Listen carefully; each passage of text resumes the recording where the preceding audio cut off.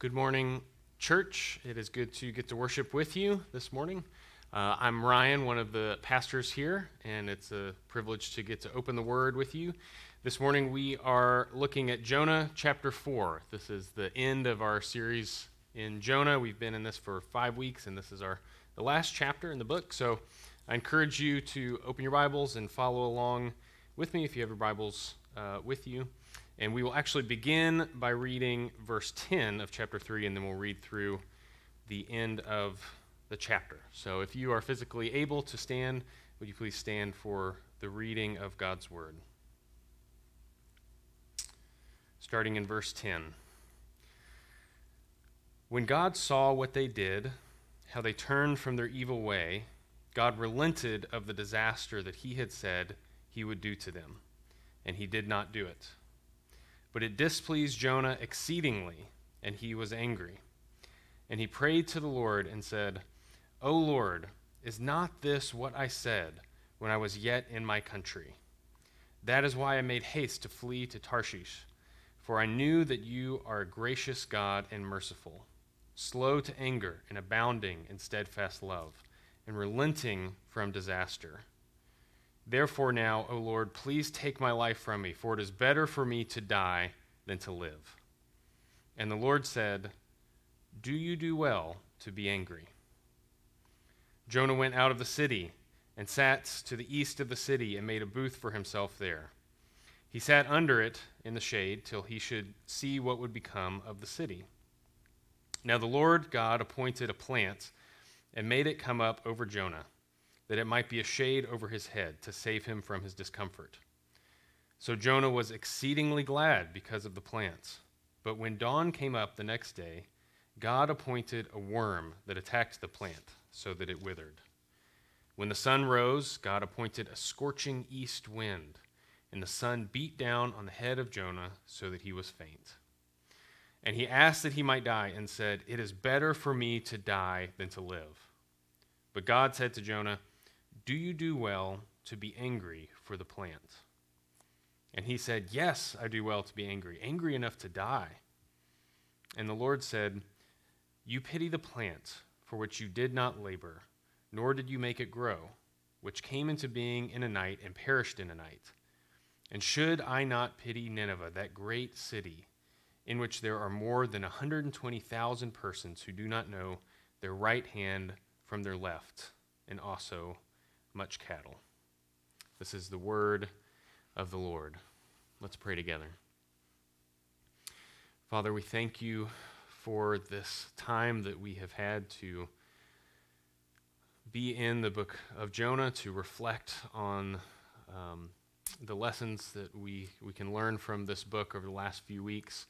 We thank you, Lord, for your gracious, merciful character. We thank you that you are compassionate and merciful, that you are kind to us when we do not deserve that. And Lord, I pray that this morning, as we open your word and hear from you, that you would speak to us, that your Holy Spirit would convict us, would remind us of your faithfulness, that you would reveal the brokenness of our hearts and our need for you, and that we would put our trust in you. Would your Holy Spirit be here and work in power, we ask in the name of Jesus. Amen. You can be seated.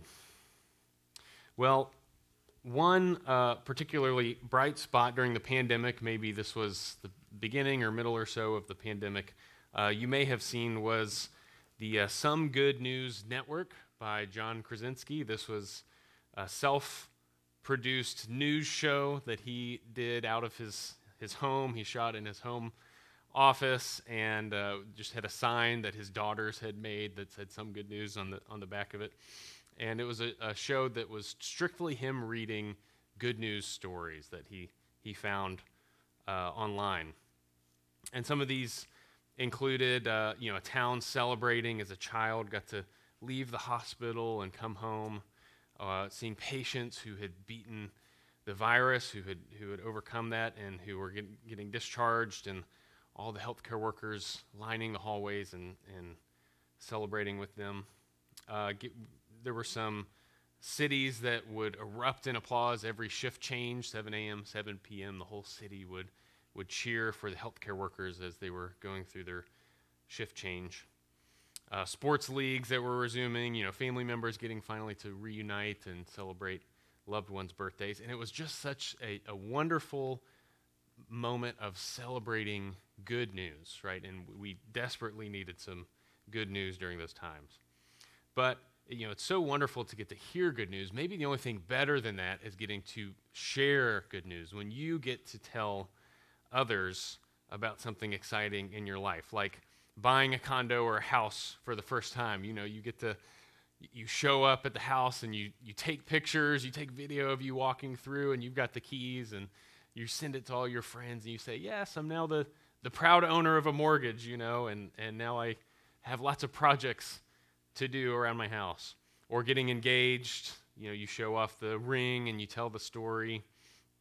Doing a gender reveal for a baby, or successfully potty training your toddler. You send a picture of them sitting on the toilet, thumbs up, and like 10 poop emojis, and you're just like, yes, thank you, I don't have to buy diapers anymore. There's nothing better than getting to share good news with others. Admittedly, Jonah's news that he brought to the Ninevites was less than cheery. It could have been, maybe a little bit more celebratory. It was simply 40 more days and Nineveh will be overturned, right?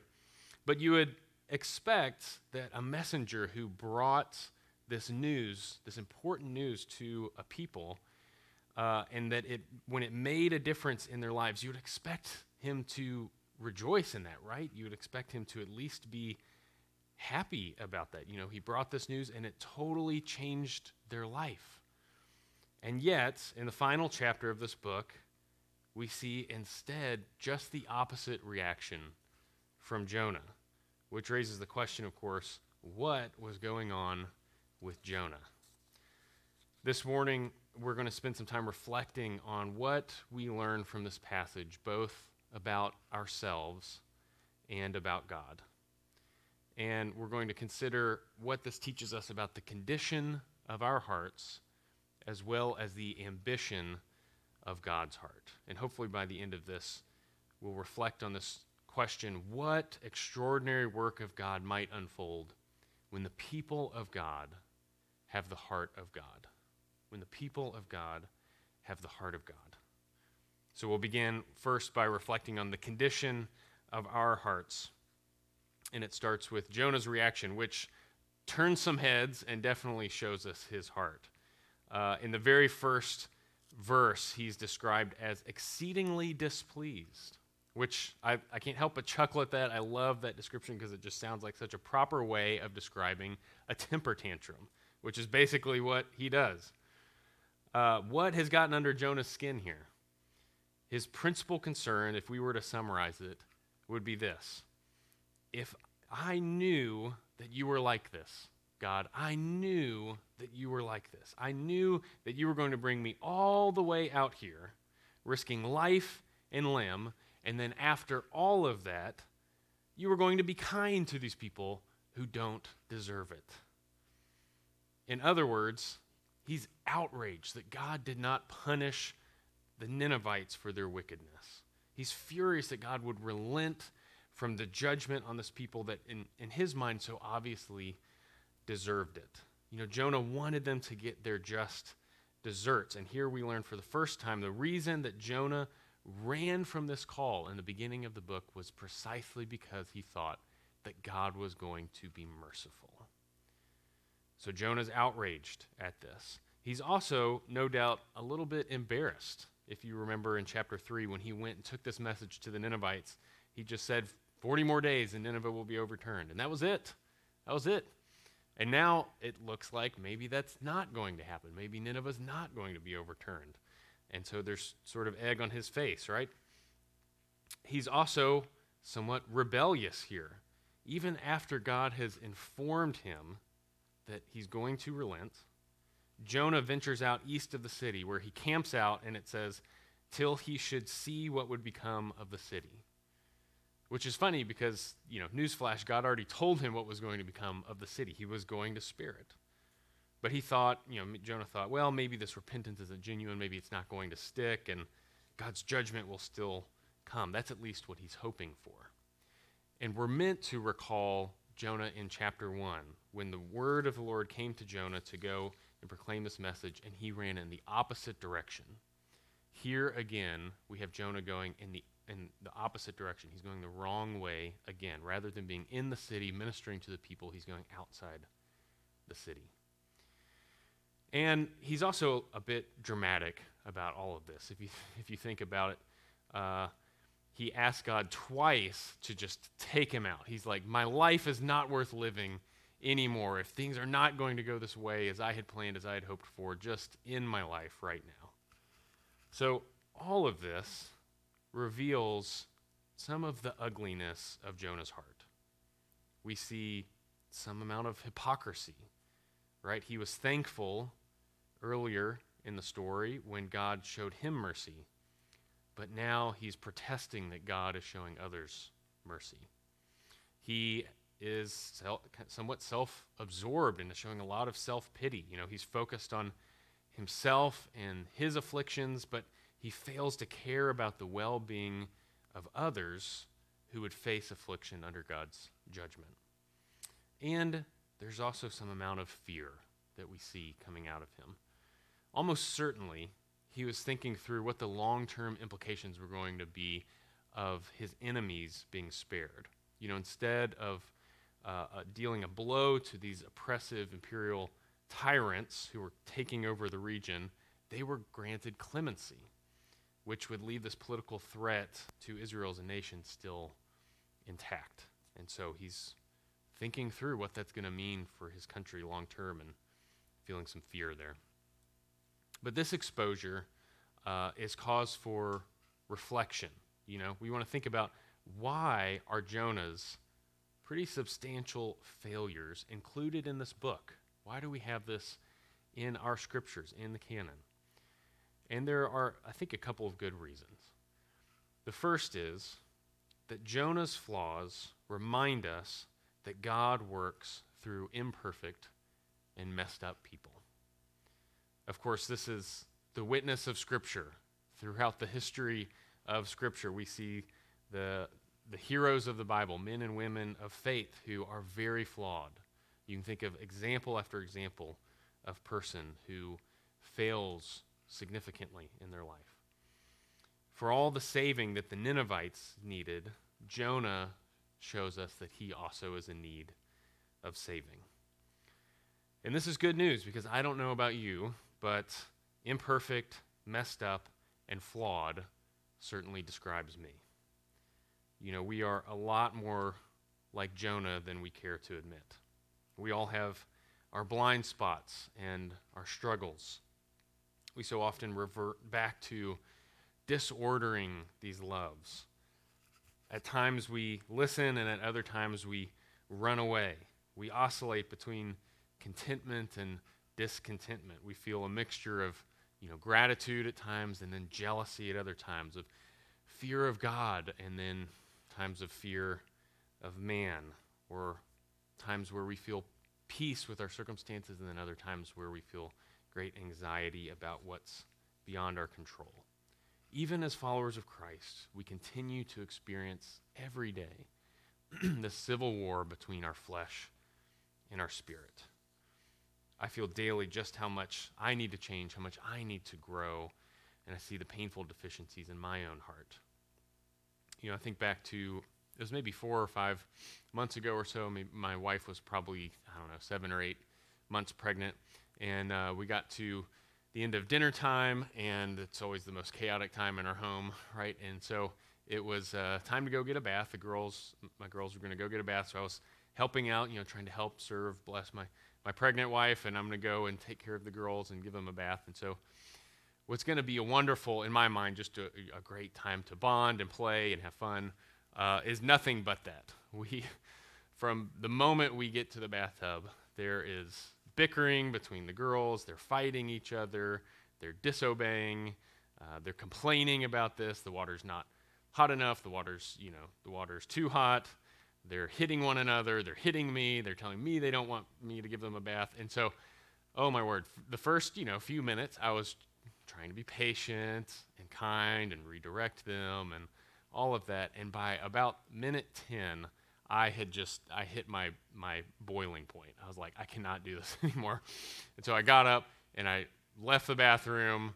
And I told Katie, my wife, I was like, you're going to have to finish bathing them because I cannot deal with this right now. So I went outside and I took some time to cool off, to walk around the block and cool off. And when I came back in, the girls they're finished with their bath and they're ready for bed, and they're standing there, looking kind of remorseful. And so they apologized for their behavior, and then I got to model repentance to them. I got to own my own sin and say, "Hey, girls, that was not a very patient way for me to respond. That wasn't the right way for me to deal with that situation."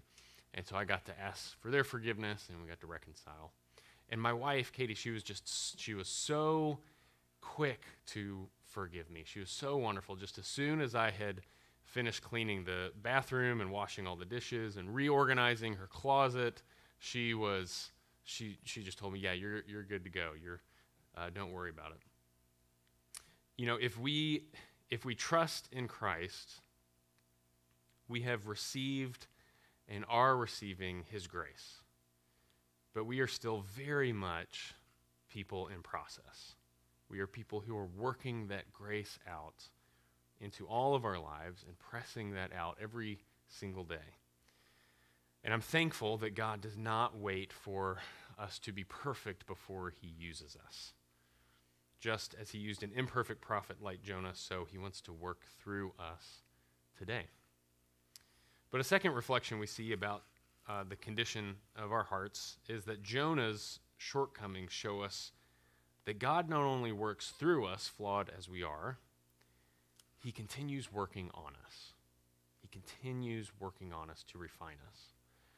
One of the central focuses of this book is how God is working to change Jonah.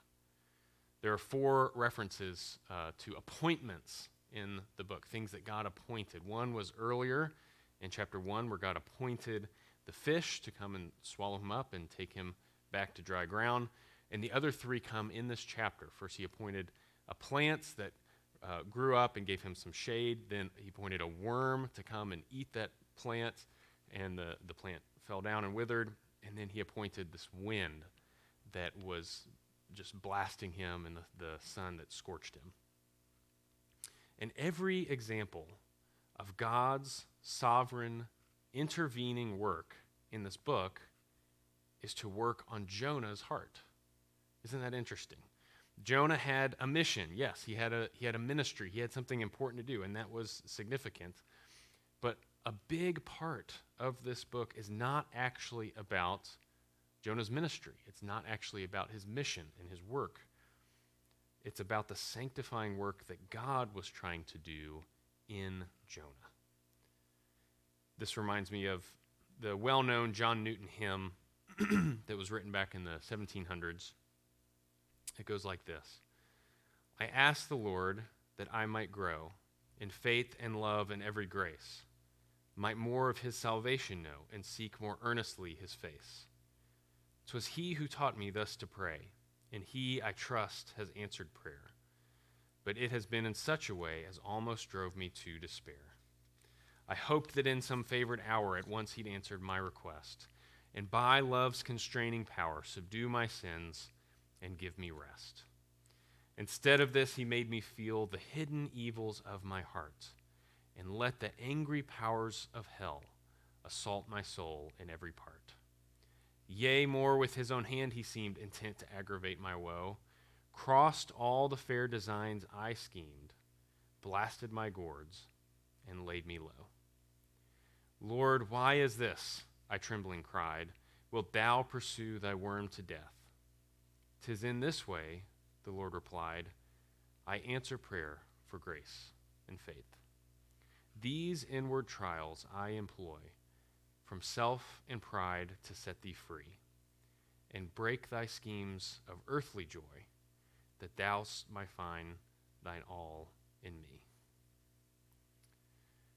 We opened this semester with a reflection on the fact that God wants to do a transforming work in us, that he wants to change us and transform us and renew us day by day, and that he wants to use us to make a difference in the lives of this world, in the lives of other people, and in this world. And that transformation that we need is radical. Here we see just how God accomplishes that. He works to transform us by his grace through and in our circumstances.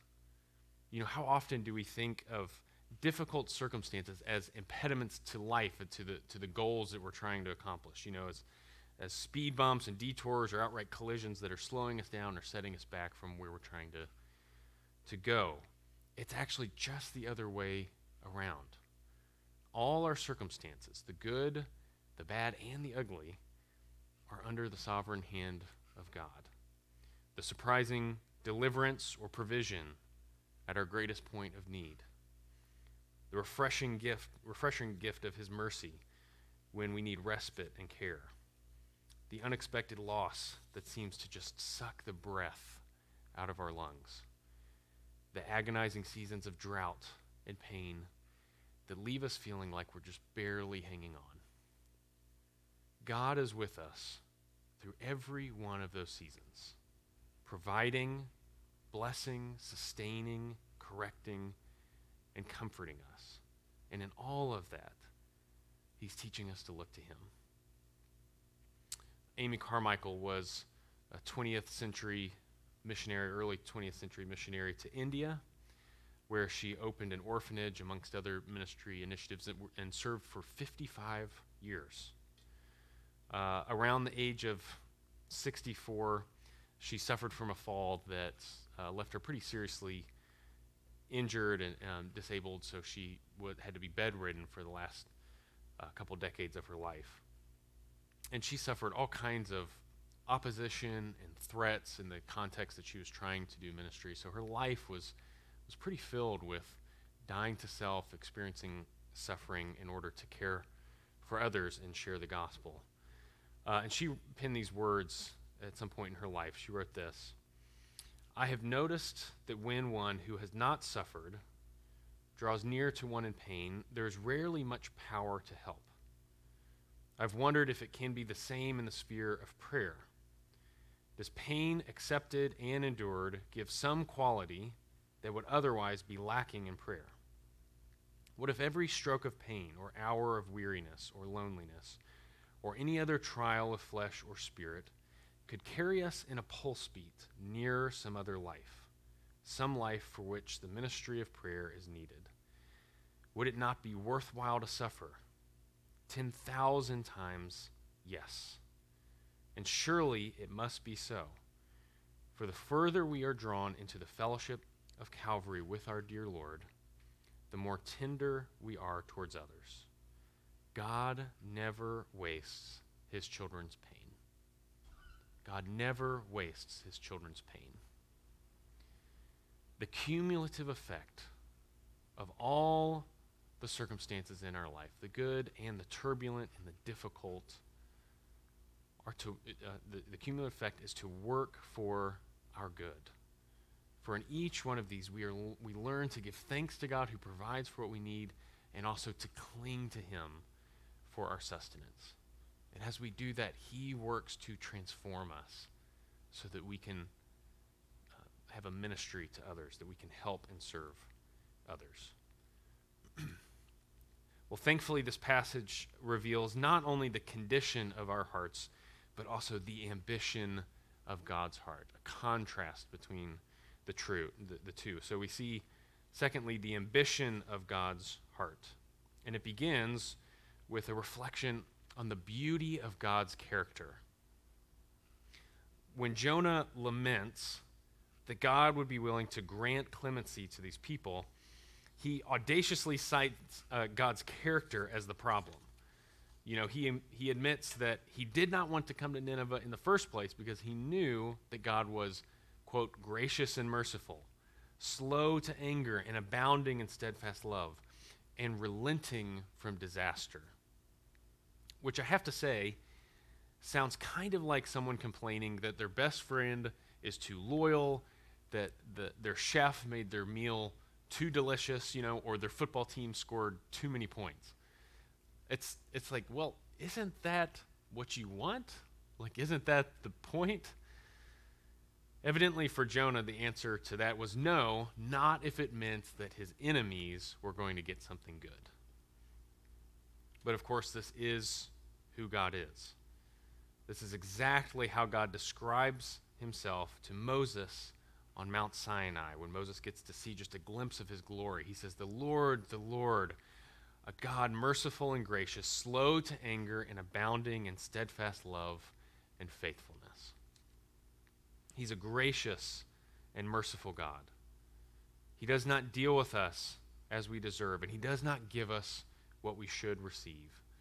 Instead, he wants to give us far better.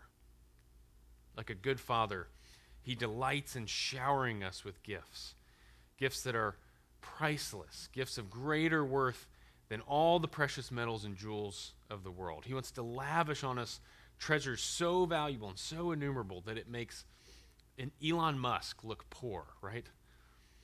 But his gifts are not material. They're not status, they're not wealth, they're not success, they're not fame. The gift he wants to give us is far greater. He wants to give us himself. He wants our daily lives to be filled with his presence, with his peace, with his joy. He wants our hearts to be full and overflowing with his love. And he wants to make that possible. And so he does not give us what we deserve.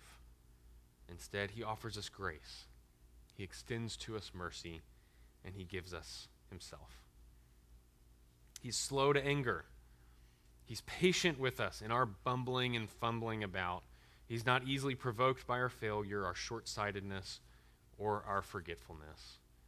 He's not irritated by our ineptitude, and he's quick to forgive our offenses. Maybe you grew up in a home where that wasn't the case. Perhaps you had a parent with a temper on a hair trigger, and you're just always walking around on eggshells, not wanting to set them off. Or perhaps you grew up where disappointment and frustration was communicated more passive-aggressively, right? I just want you to know this, that your heavenly Father does not relate to you like that. He is patient. He is gentle. He's not irritable or easily offended.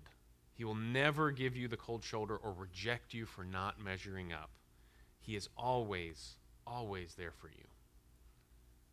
He abounds in steadfast love. He's more faithful than your closest friend, more loyal than your dearest relative. His love endures through all things, and he will never let you go. When we fail, he forgives. When we are flaky, he remains steadfast. When we walk away, he stands ready to welcome us back. He compensates for our shortcomings, and he covers over our iniquities. And his arms are always open wide. And he relents from disaster. He is all of this to everyone who will look to him in faith. No exceptions. Disaster is what our rebellion deserves. But for all who will come to him in sincere faith and repentance, he's willing to spare us of that calamity. Not only to spare us, but to save us. Because the ambition of God's heart is the redemption of his creation. Twice, God cross-examined Jonah with this question: do you do well to be angry? And the Lord follows up the second question there with some simple logic. He says, Jonah, you are so distressed about the loss of this plant that you did not even create. It's a weed that popped up overnight and then was gone. How much more distressed should I be about these 120,000 people and the animals that I did create, these people who are made in my image? And not only that, these people do not know their right hand from their left. They don't know. They don't know God. They don't know how they're to live. No one has come to them. No one has told them. And so the Lord is explaining to Jonah why he is justifiably compassionate. But he's trying to teach Jonah more than that. He wants Jonah to understand his heart. And that is that he is a creator God who cares deeply about his lost creation. He wants his creation to turn back to him, to come back to him. His desire is to redeem his creation from the midst of all their brokenness. That's what he's been working on from the beginning of the foundations of the earth. That his rebellious and self-destructive image bearers would lay down their arms and return to him and find peace. And that isn't limited to any ethnic group. It isn't limited to culture. It isn't limited to any language. It isn't restricted to those who are deserving, nor is it reserved for the moral and the religious. No one is deserving. No one can merit it or accomplish this on their own. God's desire is for the light of the knowledge of him to go to the ends of the earth, to every people group, every nation, every society, and for them to turn back to him. As the psalmist says this, "May God be gracious to us and bless us, and make his face to shine upon us, that your way may be known on earth, your saving power among all nations. Let the peoples praise you, O God. Let all the peoples praise you. Let the nations be glad and sing for joy. For you judge the peoples with equity and guide the nations upon earth. Let the peoples praise you, O God. Let all the peoples praise you. Let the nations be glad and sing for joy." That's the heart of God. And that's the point that Jonah is left to consider as this book closes. You know, Jonah got to see a glimmer of this, like light that was coming through a cracked door. How much more so do we get to see it now in Christ? Because in Christ, the door has been swung wide open. And we behold the light of the knowledge of the glory of God in the face of Jesus Christ. You know, Jesus, too, went outside the city. But he didn't go to sit out there and watch for God's judgment to come down on the people. Instead, he went outside the city to be crucified and to have God's judgment come down on him in their place. At the height of the passion narrative, as the Roman soldiers ran spikes into Jesus' wrists, he cried out in prayer, "Father, forgive them, for they do not know what they do." They do not know.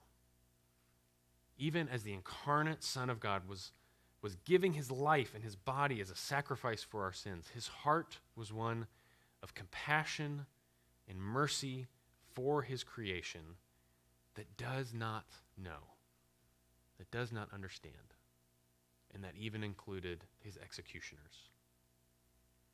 Do you know the heart of God for you? Do you know the heart of God for this world? A couple of months ago, my 3-year-old, there's a biting incident, right? And so she had to go to timeout and reflect on her decision, right? And as Katie and I were walking by the hallway, we heard her sitting in there in the foyer in the timeout chair, kind of whimpering and crying. And she was just whispering to herself, "Jesus doesn't love me." And Katie and I looked at each other, with that look in our, with that feeling, this weight in our hearts. And so I went in there and knelt down beside my daughter, and I said, "Naomi, what is wrong? What's wrong?" And she looked at me and she said, "Jesus doesn't love me. Jesus doesn't hurt people." And I picked her up in my arms, and I gave her a hug and a kiss. And I just reassured her, "Naomi, Jesus loves you. He always loves you. And there's nothing that you can do that will make you lose that love. And mommy and daddy always love you. And there's nothing you can do that will change our minds about that. But it tore me up to think that this is, that in her 3-year-old little heart, that was the conclusion that she drew, that she immediately went to shame and guilt because of her decisions. How often and easily do we have that same sentiment? Do we feel like God views us as failures, as unacceptable, as unlovable? Well, that is not the heart of God. He wants you to know personally that his grace and his mercy, his patience and his love are for you. He loves you and he wants you to receive his love. And all you have to do is come to him in repentance and faith and receive his forgiveness and this new life that he offers. But he also wants you to know his heart of love for this world. And he's given us an extraordinary opportunity. You think about his concern for Nineveh, that great city of 120,000 people. You know, the total human population on earth of all time is estimated to be around 117 billion people. Right now, almost 8 billion people live on this planet, which means that about 7% of all the people who have ever lived in the history of the world are alive right now.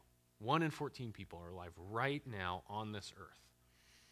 And we live in the third largest country by population size, the third most populous country in the world. And we live in a country that was founded on and constitutionally protects the freedom of speech and the freedom of religion. And on top of that, the technological developments of the last century, but let alone the last 30 years, have shattered the barriers of domestic and international information and communications and transportation. So what does that mean? When you put all those things together, you and I have arguably the greatest opportunity to share Christ, the most resources to share Christ, and the most people with whom we can share Christ in the history of the world. In the history of the world. And God has, in his sovereignty, placed you in this time with that mission and with that purpose. You know, we see how mightily God worked through a very imperfect prophet in Jonah. How much more so with men and women whose hearts are aligned with his perfectly. What extraordinary work of God might unfold when the people of God have the heart of God. May that be our prayer, and may God do that work in our lives this year.